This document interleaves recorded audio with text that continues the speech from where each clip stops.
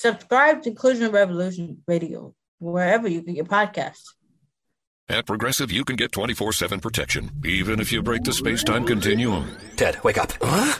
You look exactly like me. I am you, Ted, from the future. You need to call Progressive. What? Why? Well, they have 24/7 protection when you bundle your home and auto. And my teleportation cube just smashed into your car. Wait, you crashed into my car? Technically, it's our car. Progressive offers more than a great price when you bundle home and auto. We offer round-the-clock protection, which literally means anytime. Coverage from Progressive Casualty Insurance Company, affiliates, and third-party insurers, and subject to policy terms. Bundle discount not available in all states or situations.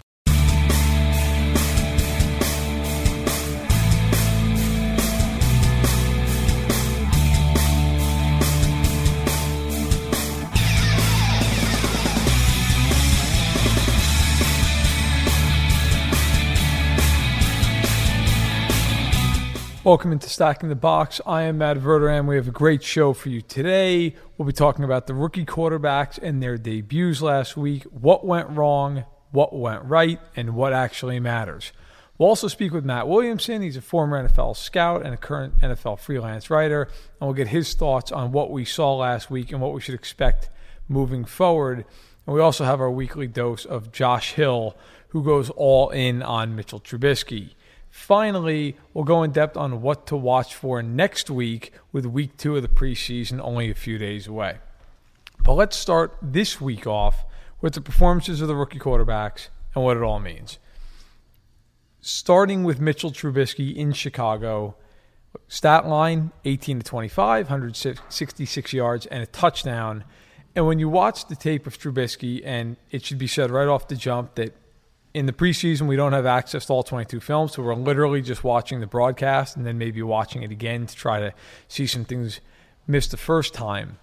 But when I watch Mitchell Trubisky, okay, his stat line was pretty much what you saw in the game. He was accurate, occasionally would throw downfield. If you look at 25 attempts, 166 yards, okay, it's about 6.5 yards an attempt, a little less than that. It's not exactly what you want to see, but there were also a couple throws at the end of the game when they were trailing that kind of skew that number. Look, I loved his ability to throw on the run. The Bears asked him quite a few times to roll out on a design bootleg to the right. He did so. He was accurate. He showed a good base. He had a strong arm. And that's something that if you're a Bears fan, you really love to see, because the Bears have not had a legitimate franchise quarterback since, if you want to say Jim McMahon, the 80s. If you want to go before that, you're going all the way back to the days of Sid Lockman in the 40s. I thought Trubisky, beyond the ability to throw on the run, which is underrated, because there's going to be times in games where you're going to get flushed out of the pocket. And for some quarterbacks, that's the end of the down unless they're going to pick up yardage with their feet. Trubisky showed the ability to make that throw. And that's translatable no matter who you're playing against, whether it's first string, third string, preseason, playoffs. It is what it is. That's a trait that he has that's going to help him moving forward. I also saw some nice footwork in the pocket. Now, the pocket was mostly clean for him. Bears did a nice job of protecting Trubisky. Took very, very little in the way of any violence toward him. I thought one thing that was interesting to note, and I'm curious to see if this continues this coming week against Arizona, almost all his throws were to the right side of the field. Now, I don't know. Now, some of that was by design, but I wonder, is that first? Kizer looked really, really good for the most part. A little bit of a mixed bag. I'll explain why in a second. He went 11 of 18 for 184 yards and a touchdown. Almost 2 touchdowns, both on deep balls, which I loved. The one being the game-winning touchdown, the other one coming down to the 1 foot line before the Browns were able to punch it in. Both of them required touch and yet a very strong arm. Both of those balls sailed well over 50 yards in the air, and they were right on the money. I thought Kizer showed arm talent that he showed at Notre Dame, and I think sometimes that got lost last year because the Fighting Irish weren't very good. Kizer had a bad year by his own admission last season, and so I think sometimes people overlooked him a little bit. That's why he slipped to the middle of the second round. But his arm is unquestioned. He can throw the ball. Now, that being said, the reason I was a little bit skeptical after the game of him starting right away is because I feel like his mechanics need to be a little bit more consistent. When you watched him throw the football. There were a few times where I felt like his platform wasn't where it needed to be. His footwork, not bad necessarily, just not consistent. So there were times when his arm slot would get a little out of whack, his feet wouldn't be perfectly set, and the ball sailed on him. And those are things that are correctable. They're just things that take a little bit of time. And that's to be expected. And Hugh Jackson is a really good coach for DeShone Kizer. I think that's going to be a really nice marriage in Cleveland. Ultimately, I came away impressed with what Kizer. Underdog Fantasy is the fastest-growing fantasy app and easiest place to play fantasy sports. Just jump on UnderdogFantasy.com or download the app, draft your team, and that's it. And if drafts aren't your thing, they also have a pick'em game where you can win 20 times your money in a single night. Use promo code RADIO, and Underdog will double your first deposit when you sign up with up to $100 in bonus cash. Deposit $100, get $100 free. That's promo code RADIO. Terms and conditions apply. Kizer brings to the table. I think if he cleans up some things that are very fixable, I think you're going to see a pretty good quarterback in DeShone Kizer because he moved well in the pocket. He didn't bail quickly. There were a couple times he took some shots when he threw the ball. He was accurate with it. All those things are innate. You can't coach those up. And I thought he did a nice job. So I think Browns fans should be encouraged. You move on to Patrick Mahomes in Kansas City. He had the least action of the four, mostly because it's pretty evident he's going to be a backup in Kansas City. Okay, Alex Smith is the unquestioned starter. If he gets hurt, then sure, you'll see Mahomes. But otherwise, no chance. He went 7 of 9 for 49 yards. His first throw of the game was actually a 41-yard deep ball down the field. Got called back on a holding penalty. So if that doesn't get called back, you're looking at 8 of 10 for 90 and a touchdown.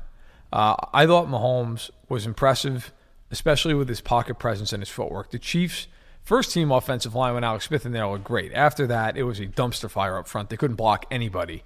And Mahomes did a really nice job of working the pocket, not bailing too soon, but on a few occasions being forced out and doing a nice job of keeping his eyes downfield while he kept the play alive.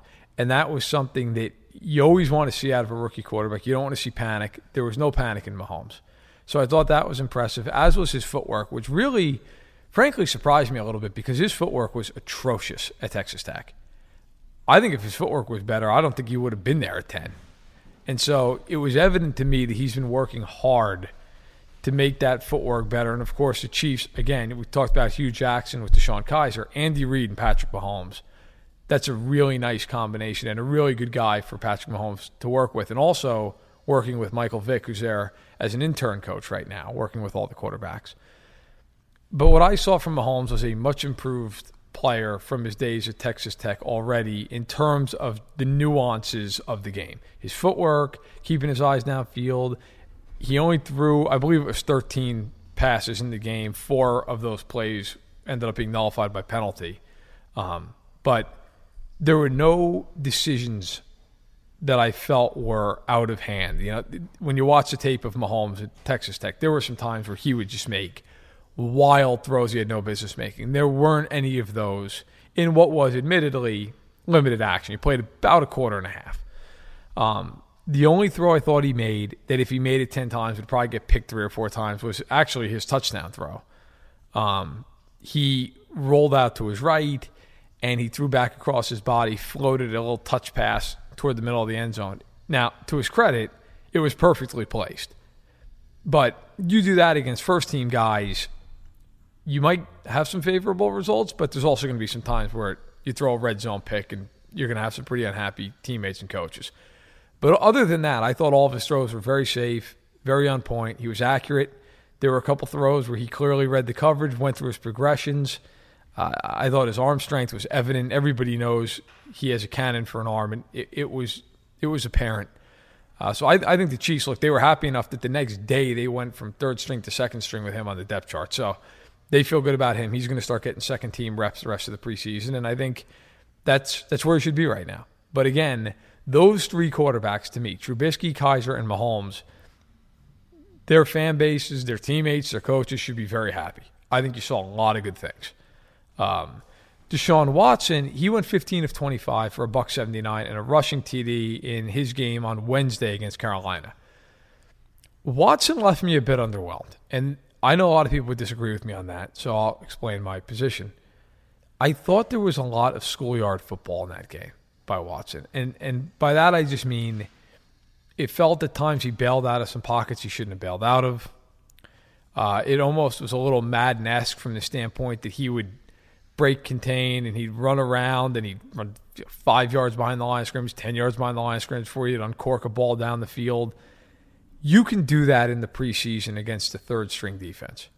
If you do that in a real game, you're going to get your team killed. And you're going to throw picks and you're going to take penalties. And look, there's a fine line between playing like Russell Wilson does, where he extends the play and he moves around, and then there's times where you're creating a sort of scramble drill for no reason.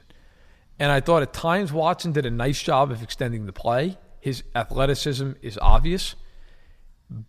But I also thought he needs to work a little better within the pocket. I didn't think that he got through his progressions well enough at times. There were a few throws in the game that he just flat out missed. And they would have been nice chunk gains, 20 yards, 25 yards, to guys who were, by NFL standards, open. And he just didn't make the connection. That's not to say I think Deshaun Watson's going to be some huge bust or anything like that. It's one preseason game. But, 60% completion rate. 7 yards per attempt is not bad. Yeah, a rushing TD. He didn't throw for one. None of the quarterbacks threw an interception. And I watched every snap of all of them. None of them even came close to throwing an interception. So that's a positive. But I thought, again, just to wrap it up, Trubisky, Kaiser, Mahomes, I thought all looked the part. And I think, frankly, all of them, and this includes Deshaun Watson, looked better in their first preseason action than Jared Goff or Paxton Lynch have looked at any point in their careers. Preseason, regular season, you name it. This was supposed to be a very weak quarterback class. If week one of the preseason was any indication, and very well it may not be because it's week one of the preseason, but we saw some good things. We saw some things that should be translatable moving forward. That said, the disclaimer to all that is, it is the preseason. People go crazy over the preseason every year, and they fail to remember that a lot of times teams are playing vanilla defenses. In the case of these 4 quarterbacks, none of them started their games. They were all playing second and third string defenses. Okay? In reality, if I'm the Cowboys, time to get insurance. Okay? Maybe they ought to make a call to Colin Kaepernick. But we'll talk a little bit more later in the show about week 2 and what we want to see. And we'll also talk to Josh Hill, as I mentioned at the top of the program. He's going to come in. He's got some thoughts about the rookie quarterbacks as well. And I'm sure our next guest does as well. He is Matt Williamson. He's a freelance writer right now covering the NFL, was an NFL scout, worked at ESPN for many years, one of the brightest minds in the business. And Matt, the first question I wanted to ask you, I led the show talking about rookie quarterbacks and what we saw out of the top 4 guys this past week. Which one stood out to you and why? Yeah, it was impressive. I did not watch Mahomes yet, so I can't really comment on him. I watched Dobbs. I know he's not one of the top 4, but I thought he was very unimpressive, and he was the only one of the group that started. Webb was in that game too, did very little. But I think the 3 to discuss, with not talking Mahomes, are Kaiser, Watson, and Trubisky. And if you recall, Watson's game was first. They played Carolina. Everybody wanted to see McCaffrey and Watson. And all the reports the next day that I read were glowing about Watson. And I didn't see it that way. I mean, I thought, yeah, he looks in stark contrast to Savage. You can move this guy around. He's got athleticism. He's got wheels. He has good poise to him. But I thought he was highly inaccurate. And that includes, I know that his completion percentage wasn't bad, but they didn't ask him to make tough throws. His ball placement, I thought, was very poor. And I didn't see anybody else mentioning that besides myself. The other 2 I thought were excellent. And I was not a huge Trubisky fan coming out of school. I was a big Kaiser fan. And I thought both those guys were much better than anyone could have expected. I mean, Kaiser looks like a big Culpepper Roethlisberger, big, strong guy that can run, can make tough throws. I thought he made the most difficult throws of the 3. I mean, driving the ball deeper downfield. Really thought he looked good. And Trubisky was excellent. I loved the way he moved. I loved his feet. I loved his accuracy. I thought he had the best accuracy and anticipation and catchable balls and getting it out quick, and had a real good feel for what was going on. And, of course, the defenses aren't game planned against these guys, but to me, Trubisky and Kaiser's debut were highly encouraging. I agree with you. I really echoed a lot, or you really echoed, I guess, a lot of what I said earlier in the show. I thought Trubisky on the run was really impressive. Yeah. I'll be honest with you, I didn't expect that, and he was throwing the ball with some accuracy with a good amount of zip on it. And that kind of leads into my second question for you is just, of those top four guys, how many do you feel could be and maybe should be starters opening this season, or is it simply just too early to say at this point? Well, it's definitely too early to say, but I think Kaiser, considering the state of the Browns, and I feel like we know who Cody Kessler is. At Progressive, you can get 24/7 protection, even if you break the space-time continuum. Ted, wake up. Huh? You look exactly like me. I am you, Ted, from the future. You need to call Progressive. What? Why? Well, they have 24/7 protection when you bundle your home and auto, and my teleportation cube just smashed into your car. Wait, you crashed into my car? Technically, it's our car. Progressive offers more than a great price when you bundle home and auto. We offer round-the-clock protection, which literally means anytime. Coverage from Progressive Casualty Insurance Company, affiliates, and third-party insurers, and subject to policy terms. Bundle discount not available in all states or situations. And this obviously goes with the asterisk that, can they execute the offense? I mean, you don't want to send him out there like the Rams did with Jared Goff last year when he's totally in over his head. I mean, if that's the case, you can't put them out there because it cripples the offense and could hurt the young man long term. But assuming they are reasonably adept to, change things at the line of scrimmage, or if they see a blitz coming, to get out of the play they're in, I think Kaiser needs to be out there, and for a couple reasons. First off, the Browns aren't winning anything this year, and they have a wealth of draft picks. They need to know all they possibly can about him. Plus, I think he looks really good. I think he's a heck of a lot better prospect than Kessler or Osweiler, that's for sure. Houston's a little bit different because they could win their division, and I think they might have the best defense in the league. That my other concern with Watson, and this goes back to college, is he turns the ball over a lot. And if you have a young guy in there turning the ball over a lot, that's a tough recipe with a defense-driven team. Is your only chance of really winning. So I think he will play early, and a lot of that's by default. But it worries me how much in terms of protecting the ball. Trubisky. It's funny because the knock on Trubisky is, he didn't play enough games in college, so we're going to sit him. Well, how's a guy ever going to get better if you never play him? I'm not saying that's wrong, but if he looks like he looked this past week for the rest of the regular season, I think you have to get him in there earlier. I mean, his command was really impressive. But I kind of like Glennon. I mean, Glennon didn't play well, but I don't think Glennon's a bad player. Yeah, I think that's fair, and I know you haven't watched him yet. Mahomes, he has no chance of starting, barring injury. I would assume so. He's my favorite of them all, to be honest with you. But that makes no sense at all for him to play early. No, and he won't. He won't. He jumped Tyler Bray, which he should, second on the depth chart now. But that's where he'll stay. And I actually thought, and you'll end up seeing his tape, I thought he looked a lot like Kaiser from the standpoint, good mobility in the pocket. Obviously, we all know the big arm already. Sure. I'm interested to see how he plays with the second team in Cincinnati on Saturday. But, moving on to some more general topics, Ezekiel Elliott. Real quick on Mahomes. Yeah. Just because why you brought him up.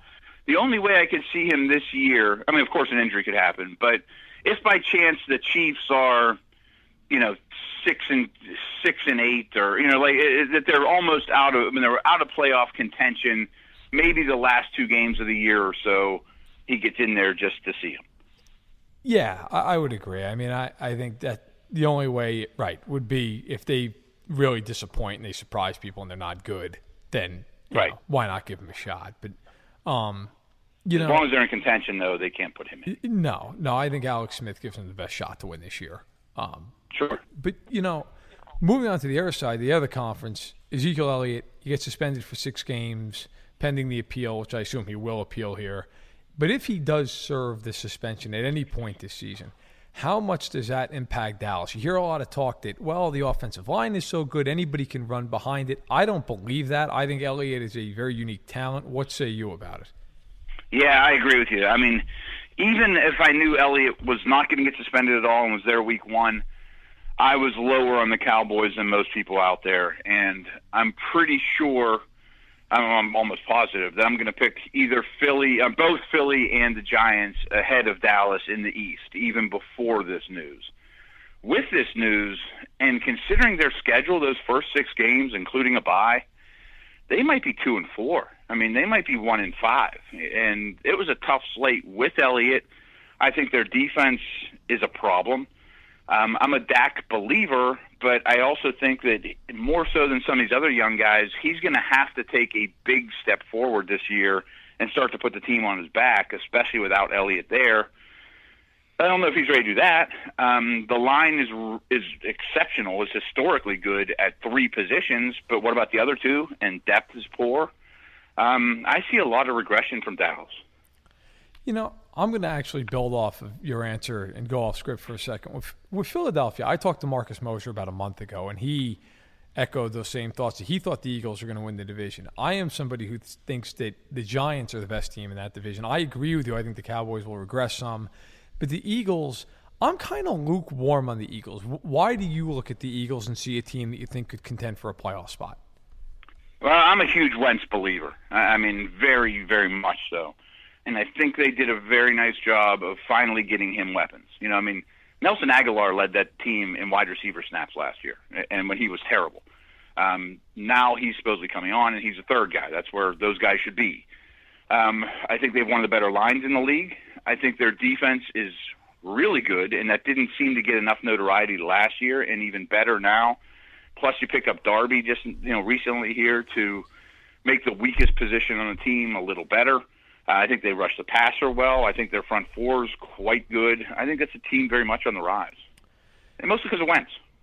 Yeah, you know, there's a lot of split opinion on Wentz. I cannot get a feel for him. There's times when I watch him and I think he could be a top 10 quarterback in this league, and then there's other games where I watch him where he averages 4.8 yards an attempt, and I feel like, well, geez, maybe he's more of a Alex Smith type than he is anything else.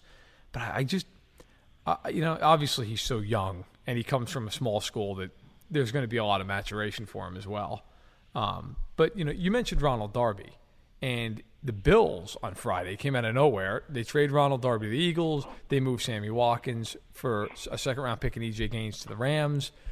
My take on it, even though they'll never say it, is that the Bills understand they're just not that good of a football team, and they're trying to rebuild, to kind of go the route of the Browns, accumulating a lot of draft picks. They now have 2 picks in the first, the second, and the third round next year. Is that how you read it? Do you think the Bills are basically saying, look, this year is going to be maybe a little bit of a rough year, and then we're going to try to reload with some picks? Oh, absolutely. They can say what they want, but I think that's absolutely what's going on. New GM, new coach. They think they have job security. They don't like the group that they inherited. Let's start from scratch. The Jets are trying to do that as well, all about draft picks. And, Sammy's a great player, but if he's not going to resign after the year, and it sounds like there's a very, very slim chance he would, at least you get something. You'd got a third-round pick as a comp for him, but that's only if you don't sign anybody else. So at least they get something now for him. I understand what they're doing, but I think they're going to have a really rough year.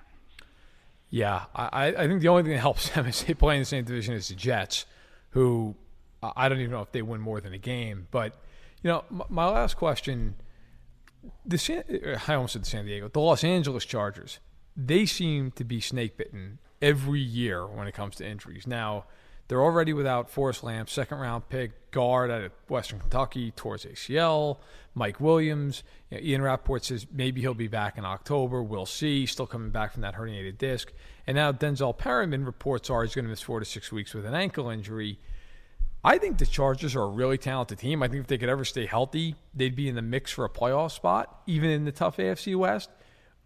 Do you think the Chargers are a team that can overcome some of these early injuries, or do you think that their depth being tested so early, plus their injury histories, have them positioned maybe for another disappointing year? I feel bad for this team. I feel bad for Phillip Rivers. I mean, I feel like they didn't need Mike Williams, but the front office kind of looked at it and said, we are so sick of Rivers having to play with backup receivers and backup offensive linemen. We're never going to have that problem again if we just use all these high picks there and Phillip can finally take some of the load off his shoulders. Well, then everybody gets hurt. And you're back to where you were. It's crazy. I mean, I feel bad for the fan base and for Rivers and for the young men that are hurt because, honestly, I was really leaning to taking the Chargers to win that division before camp opened. And that's a great division. I have some reservations about the Raiders, and I really think San Diego has a good talent base. I don't think I can do that anymore, though. I mean, I still think they'll be a fun team to watch and an interesting team and a competitive team, and who knows how bad some of these injuries are, but they can't overcome all those. I think in that division, I really think Denver this year is going to have a tough year because of that quarterback situation. I do too. I just look at that quarterback, and look, I think the defense is still good. I don't know if it's as great as it once was. They've lost some pieces, and they've had a lot of injuries in camp. But I look at Denver and say, that might be a 6 or 7 win team because they just can't score. And yeah, I 100% agree. I have no reservations saying they will be last in that division, and that's a really good last place team. Obviously, I mean, they're better than the Browns and the Niners and those type of teams, but their offense is going to struggle. I think the defense is really good, but it's not 2015 good. And teams learned that if you stay in base personnel and you attack the inside of that defense and make them keep their top defensive backs on the sidelines and keep a nose tackle and an extra inside linebacker on the field, you have a chance. And I think that there's holes on that team a lot, and that division's the wrong place to be. Yeah. When I look at that division, and I think it's the best division in football top to bottom, along with the NFC East. But when I look at that division, I still think the Chiefs, even though they're somewhat boring, I still think they're the best team in that division because I don't see the obvious holes that I see with Denver. And Oakland, I think, look, the offense is terrific. The problem is I think it's Khalil Mack and basically 10 road cones alongside him. I don't know if that defense can do enough. I feel like they won a lot of close games last year. I almost feel like the same with them as maybe you do with the Cowboys. I expect regression out of them. Maybe not to 7-9, but maybe around 9-7 or so. Yeah, they had a lot of good bounces last year too. I think their defense is a real problem besides Khalil Mack. Basically what you said. I mean, and I like some of the young guys. That secondary is really talented now with Carl Joseph and Ogunbonwe and all those guys. But they're all young. I mean, young defensive backs rarely are difference makers. And even the offense, I think, is a smidge overrated. Do we trust Marshawn Lynch? Is Derek Carr really a top 10 quarterback? I think he will be, but is he right now? I like the offense a lot, but they're going to have to be in a lot of shootouts, and I think that's rough. I guess I'm with you on the Chiefs, except for I don't know where they got better from a year ago. I still think they don't have a real high ceiling, but they're really well coached. I think Tyreek Hill's legit and Kelsey, and I'm never going to be an Alex Smith fan, but the defense is good. And you're right, there's not a lot of holes, but where did they get better? I'm not sure that there's a spot for that. And the one thing I might disagree with you on is I think the NFC South might be the best division in the league. That's an interesting take. If you like New Orleans, I could see that because I like Tampa a lot. Obviously, we know Atlanta, and Carolina should bounce back. So if you like the Saints, that's a fair point. That's a fair take on that. I like the Saints as worst team in the divisions go. I think they're somewhere between 7 and 9 wins as usual. Drew Brees will have a big year. Peyton knows what he's doing. They'll win a lot of home games. But the team I really like, and you kind of mentioned it, was Carolina. I think Carolina is going to bounce back gigantic this year. Yeah, Carolina.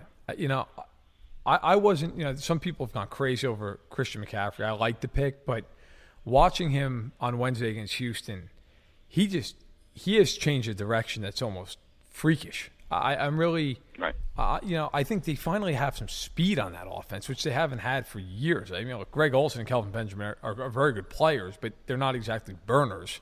And I think, with Curtis Samuel coming in, now you add McCaffrey. I think at least now finally you've got some guys who can make something happen once the ball's in their hands. So, besides the quarterback position, I think they were the slowest team in the league on offense last year, or really the last few years. But the thing I really like is their front seven. I mean, Kuechly's back. Davis is still great. I think Shaq Thompson's going to play a lot of snaps this year. That front seven's got a chance to be really, really good, like they were in their Super Bowl year. It does, and everything I've heard from Carolina is that they really like Darryl Worley and James Bradbury on the corners. Who are young guys who kind of thrown the fire last year, and Bradbury especially sounds like he's really going to be a player. And if that's the case, that's a top 5 defense. Agreed. And they don't ask a lot from their secondary. As long as the front seven's as good as it is, the secondary can be average, like it was in their Super Bowl year, and they'll be a very, very good defense. Yeah. Well, Matt, I really appreciate you taking the time. Great stuff, and we'd love to have you back on down the line. Absolutely. Thank you. Hey, thank you very much. Terrific. Really appreciate it. Thanks again to Matt Williamson. Really fantastic stuff. I don't think there are too many people that you count on one hand who know as much about the NFL as Matt Williamson. Obviously worked in the league as a scout, wrote for many, many years at ESPN. Follow him on Twitter at WilliamsonNFL. You'll be better for it. You'll be smarter for it. And now for a segment that maybe you'll be smarter for afterwards. We're going to find out. It's the weekly Dying on That Hill with Josh Hill, NFL editor here at Fansided. And Josh, I'll let you just get right into it. We talked a lot earlier in this podcast about rookie quarterbacks, and you have a take about Mitchell Trubisky. I do, and it's not necessarily going to be Mitchell Trubisky's fault if this ends up coming true, but I think that he's not going to have a good season this year. I think this is Jamie's Log, Progressive, the Harrington's backyard, day 4, 2:18 a.m. I've been camping outside the Harrington house for 4 days now, proving that Progressive has 24/7 protection. Mr. Harrington says I don't need to do this, since Progressive protects 24/7 is a pretty easy concept to grasp, but I'm going to stay and prove my point. Besides, there's a big tree branch over the roof, and I think it's planning something. Progressive doesn't just offer a great price when you bundle home and auto. We offer round-the-clock protection, just not literally from Jamie. Coverage from Progressive Casualty Insurance Company, affiliates, and third-party insurers, and subject to policy terms. Bundle discount not available in all states or situations. Everybody's jumping on the hype train right away and saying, oh, wow, he had a good first game. Oh, wow, he's doing this right. He can throw on the run. I'm really impressed with this, which is good. But I think that we need to bottle that up and maybe save it for a later date, because there are a ton of things that could and probably will go wrong in Chicago this year. And that's all going to blow back on Mitchell Trubisky. And I don't know if that's going to end up hurting him or if that's going to end up making him stronger in the end. But I think he hurt himself by having a good first preseason game. Whereas if he would have come out and been a dumpster fire, people would have been like, oh, the Bears made a mistake. Can't believe they traded up to get him. And that maybe would have taken some of the pressure off. I think by having a good debut, he only makes it worse for him, the situation that he's already in. See, I actually feel as though, first of all, I think Mike Glennon cornered the market on being a dumpster fire for Chicago Bears quarterbacks on Thursday night. He was awful. And I know Matt Williamson talked about, he still thinks he's a good quarterback. And, of course, he most certainly could be. It was just one game. On Trubisky, we do disagree to an extent. I think, look, he played well. Again, it's against backups. It's against second and third string guys. They're not game planning for him. I made mention of the fact, and it's been talked about a little bit as well on the interwebs, that he does throw a lot to his right. So, that's something to keep in mind. But I thought he gave Bears fans a lot of hope. I think the offensive line really is my biggest concern for him in the early going, because I like the interior of the line, Sitton, Whitehair, but I'm worried about, and of course Kyle Long, but I'm worried about the outside, because when Bobby Masters, your right tackle, that's horrifying. But I do think Trubisky could have a good year for this team, because I think the wide receivers are a little bit underrated. I don't disagree with the wide receiver take, but I do think that the offensive line is something that I highlighted as it could be a problem for him, because what if, Jeremy Langford falls off and he has a Todd Gurley type of follow-up year to this insane year that he had last year. Everybody's all on the hype train and everything like that. So I'm unsure of Mitchell Trubisky's ability to weather the storm in his rookie season, specifically because the John Fox factor looms so large over all of this. I mean, the dude's mentally sipping Coronas out in the Caribbean right now. Like, he's mailing it in, he's phoning it in, and we've known that for a while. I mean, this is the guy who in Denver said, isn't winning the division good enough? Like that essentially, and that's when he had a good quarterback. That's when he actually had a chance to win. That was when he was nearing the peak of what they were building in Denver. This is being built from the ground floor up. And I don't think John Fox is here for the long haul. So I really don't want to hold anything that happens this year against Trubisky. But I do think that it's dangerous to maybe prop him up a little bit too early when there are all of these factors that can go wrong. I'll throw some names out at you, and this might be egregious and aggressive towards Bears fans. I don't want to, pull up any old wounds or anything like that. But week 6 of the 1999 season against the Philadelphia Eagles, a man named Cade McNown came out and threw 255 yards and a touchdown, and people were like, all right, maybe this is going to work out fine. The next week, he comes out against Tampa Bay, 9 for 23, 83 yards, an interception, and we all know what happened after that. A similar thing happened with Jamarcus Russell in Week 17 in 2007. It comes out 244 yards, a touchdown, 23 for 31. Maybe this is going to working out a little bit. We saw what happened after that. Somebody who might fit the trajectory a little bit more is Paxton Lynch. And if you go back and look at his first preseason game, he comes out, he doesn't throw a whole lot, but he throws well enough to get everybody to say, oh, maybe, Paxton Lynch is going to end up taking the reins. Trevor Siemian, he's fine, but Paxton Lynch is the guy of the future. The next week he comes out and he throws for 113 yards. Not impressive. But after the game, Gary Kubiak comes out and says he's on a trajectory to be the starter in week 1. Week 3, he falls off a cliff, and now look, a year later, we're at where we're at. So I'm not saying Mr. Trubisky is going to fall off a cliff like that, but we can't just blindly look at his first preseason game, which emphasis on first preseason game, and all of a sudden say, I think he's going to be all right. I mean, history speaks for itself. Well, I think one thing I will say, if you're the Bears, you got to be careful from this standpoint. Glennon has been the starter all through camp. He's been talked about as a starter. You paid him $45 million over 3 years, okay? You can basically get out of the contract after this year for minimal damage. They will get out of the contract after this year, barring Glennon going out there and just being better than anybody could imagine, probably including Mike Glennon. Now, if Glennon doesn't play well in preseason and you yank him for Trubisky, and then a couple weeks into the season, Trubisky struggles and you yank him for Glennon, now you have a situation where nobody has any confidence and there's no going back. So I think if you're the Bears, you have to feel very, very confident that Trubisky is ready to go. We all know he's the guy of the future. I mean, there's no question about that. But you have to be very careful with that, because if you decide, you know what, Glennon's not doing it for us, we're rolling with Trubisky, and it doesn't pan out, and then you got to go back to Mike Glennon in October or late September, then you've got 2 quarterbacks who have been yanked, who have no confidence, and now you're really in a lame duck season. So I think Trubisky looks good. I think the Bears should be excited about it. I don't think he should start right away. But I think, if there's a year for the Bears, maybe mid-season they're 2-6, then I think you revisit it. But for now, I do agree with you on that one point. I don't think you start him right away. I think you just let Glennon go and you see what you have in him. And I've watched Mike Glennon in Tampa Bay for a number of years, and he was kind of in a similar situation where he was never really the starter, but he was kind of the starter, and he was on the fringes. He's not an unintelligent guy. There's a reason that I was upset that he left Tampa, and that's because the way that when you have a smart backup quarterback on the sidelines with your starter, with Jameis Winston, I honestly credit a lot of Jameis Winston's growth in his second year to Mike Glennon for having somebody who knows the ropes on the sideline to ping ideas off of. I mean, Dirk Cutter was a big part of that as well, but that kind of brain trust and Mike Glennon being a part of that is important. And I think with Chicago, they need to play on that. Let Mike Glennon go out and start. We were talking before this. They're not going to go to the Super Bowl.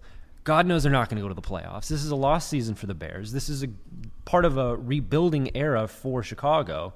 And just let Mike Glennon go out there and do what he wants to do. You're paying him to play. He can mentor Trubisky in the process. If anything, Trubisky can watch him and say, oh, that's what I'm not supposed to do in Chicago. So, I mean, really starting him too early is the worst thing that they can do. And history shows that this franchise and quarterback controversies and not handling quarterback situations well, it's not something that you really want to dig up and have a lot of pride in. I do think that Mitchell Trubisky is the quarterback of the future in Chicago. I think after his first preseason game, there is something to be hopeful about and something to be happy about. but let's just maybe wait until preseason game number 2 before we start, anointing him the next, Jim McMahon or something like that. Well, I'll leave it on this note for you. Of these young quarterbacks, I asked Matt Williamson the same question. Would you start any of them week 1 of the season? I would not. I would not, just simply because I don't want to see a situation like we did where you throw at a guy way too early and he just has no time to grow. This trial by fire, baptism by fire idea, it's nice, but it's an outdated way of getting your quarterback to learn the ropes. Sometimes it works, sometimes it doesn't. Sometimes you get, a Marcus Mariota and a Jameis Winston. Sometimes you end up getting Robert Griffin III and, to a lesser, not to insult him, an Andrew Luck who just can't get healthy, who is behind an offensive line that bangs him up and does not protect him. That would be a fear of mine with a lot of these rookie quarterbacks. I wouldn't start any of them week 1, but I will agree with you that Mitchell Trubisky might have a higher ceiling than everybody was giving him credit for. So in dying on the hill that I don't think he's going to be good this year, I'll maybe, eat it a little bit for saying early on that I think he was going to be a bust. I'm meeting myself in the middle. But this year, don't count on it, Bears fans. Well, Josh held another shearing take. And believe me, we are keeping all of these. See, we're keeping everything that Josh is. We're keeping it on record, and we're going to skewer him down the line. Me, any take I have that's bad, we're just going to pretend didn't happen. No, I'm completely kidding. I enjoy making fun of myself. In fact, when the Bears drafted Mitchell Trubisky, I gave him an F, mostly because I couldn't understand why they drafted him after signing Mike Leonard for $45 million. So that was my take on it at the time. I still kind of feel that way. I don't understand why you spend $45 million. Why not just re-sign Brian Hoyer at that point? I feel like that would have been probably the easiest way to go if you knew you were going to try to draft Mitchell Trubisky. They drafted 3rd. I don't think there was any real doubt they were going to get him. The Browns weren't taking him. I don't. You could say, well, maybe the Niners would have, but there was no indication that was going to happen. So, kind of a perplexing situation. But if Trubisky plays well and he turns out to be a franchise quarterback, Bears fans aren't going to care that they traded a couple of picks or that they signed Mike Lennon. Who cares? You have a franchise quarterback. And after this franchise has seen Kyle Orton and Rex Grossman and Mike Tomczak and Jim Harbaugh, who's a much better coach than he was a quarterback, and Jim Miller and Shane Matthews, and I'll stop there because every Bears fan has driven themselves into a bridge abutment already. But now we'll move into the closing thought, and then I am off on a plane to New York. But here's a few things to keep in mind for next week. Okay. The Panthers and the Titans get together on Saturday afternoon. In fact, it's the only afternoon game on Saturday. And I'm really curious to see what Marcus Mariota looks like in this game. There's been a lot of talk all offseason about how good Marcus Mariota is and that we should be expecting him to absolutely explode onto the scene this year. And I like Marcus Mariota a lot. Number 2 overall pick a few years back. He's shown tons of potential behind what is a very good offensive line. This year he's got some real weapons. I like the signing of Eric Decker. They bring in Corey Davis via the draft. There's a lot to be excited about if you're a Titans fan. He had very limited playing time in week 1, only 2 of 3 for 15 yards against the Jets. And by the way, in a game that was 7-3 Jets, that might have been the worst game of the first week. And a lot of that having to do with Alex Tanney going out there and going 11 of 27 for 132 yards and a pick. And being sacked 7 times, by the way. But getting back on track, look, I want to see how does Mariota play against Carolina's defense? Because that is, as Matt Williamson talked about, and he was correct, that is a loaded front 7.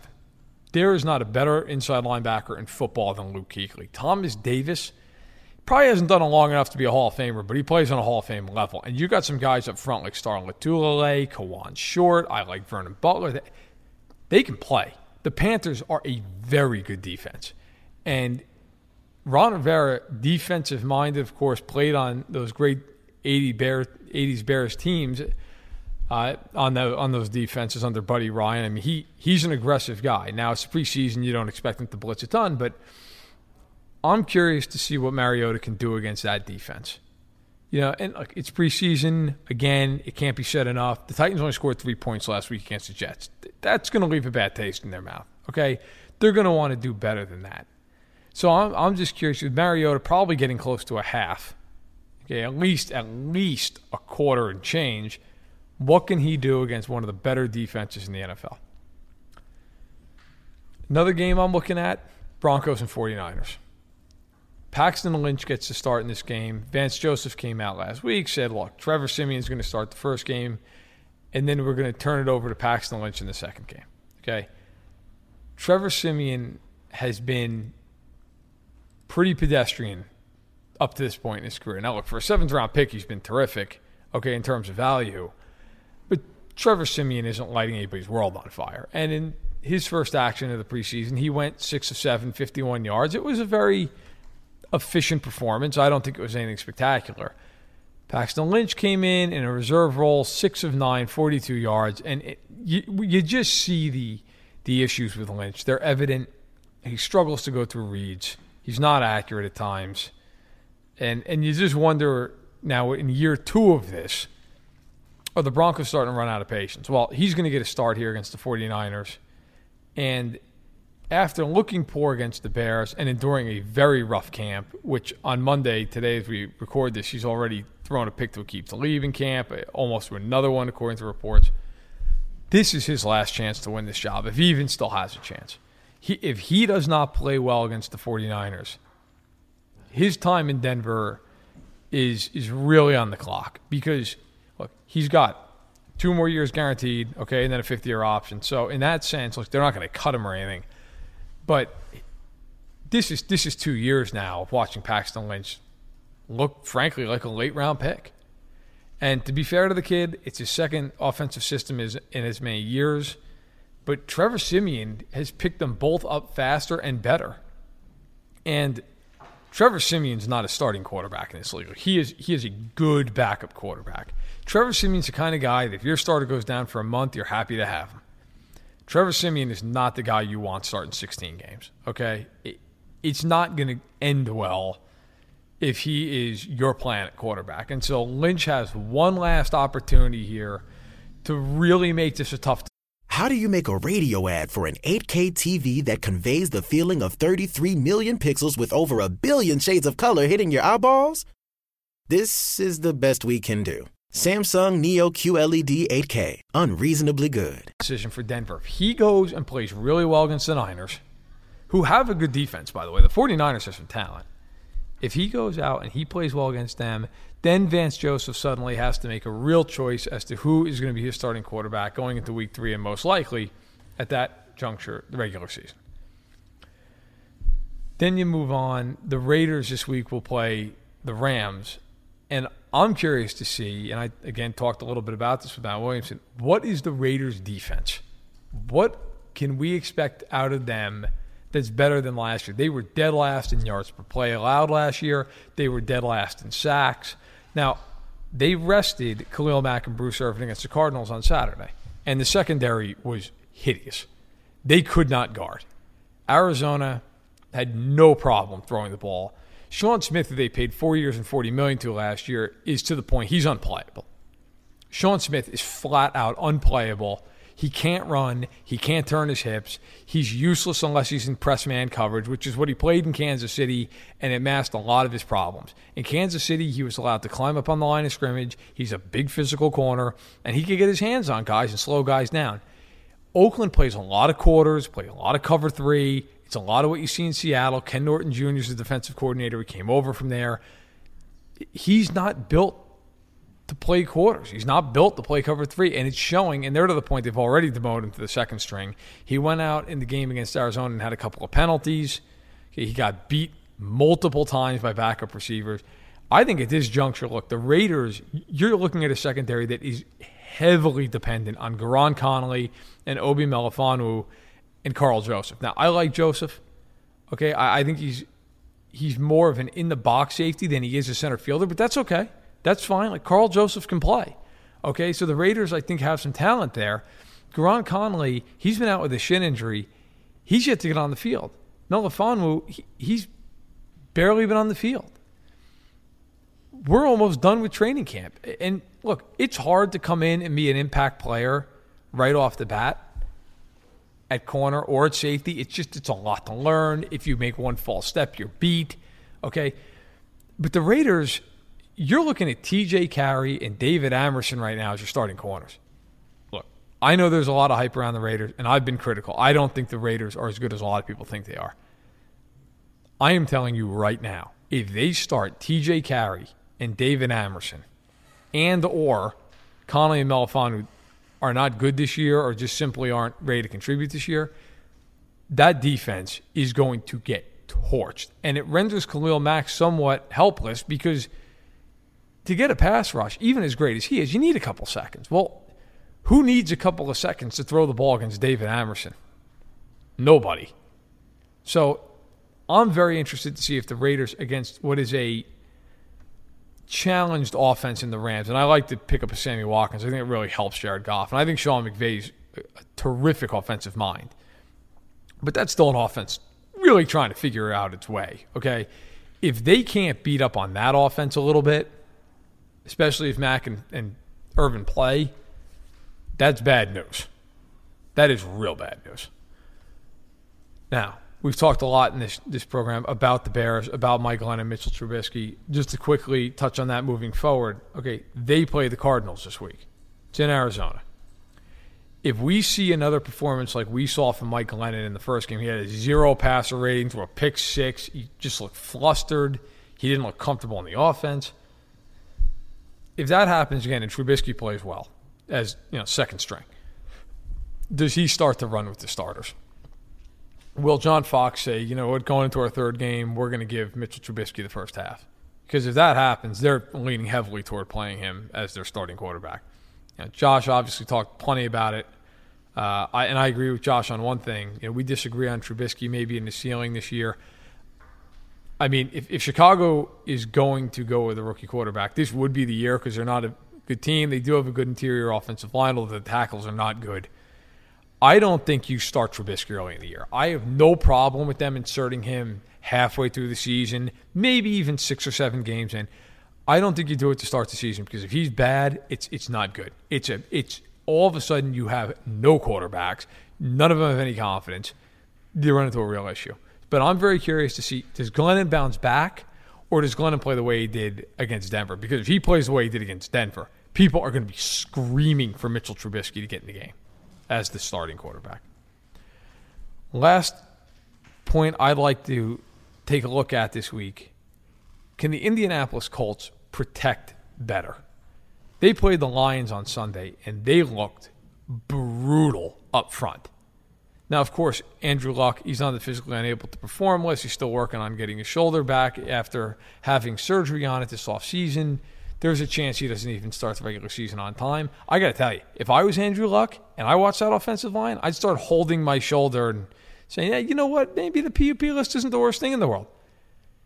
They couldn't block anybody in that game. And Ezekiel Ansah wasn't even on the field. And Kerry Ryder went down with a torn Achilles, unfortunately. Young up-and-coming player for Detroit at 8 sacks last year, and now he's out for the year. It's a tough blow.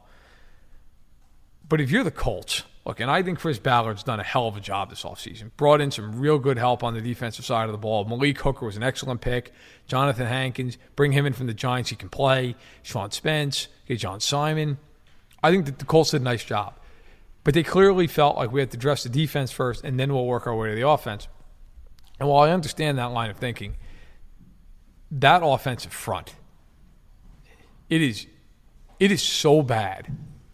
I would be stunned. If they play the way they did on Sunday and Luck comes back, there is no way he's lasting 16 games. Nobody would. Favre wouldn't last 16 games behind that offensive line. And if you're Chuck Pagano, look, if that's what it is, then that's what it is. You've got to keep in a tight end. You've got to keep in a back. You've got to max protect every time. I don't care, unless it's a bubble screen or a real quick slant. And if you're Luck, you just have to say, the hell with it. I'm getting rid of the ball. If that means 3 or 4 more incompletions a game because I'm just getting rid of it, fine. Because he's the franchise. Okay, without Andrew Luck, the Colts are maybe a 4-win team.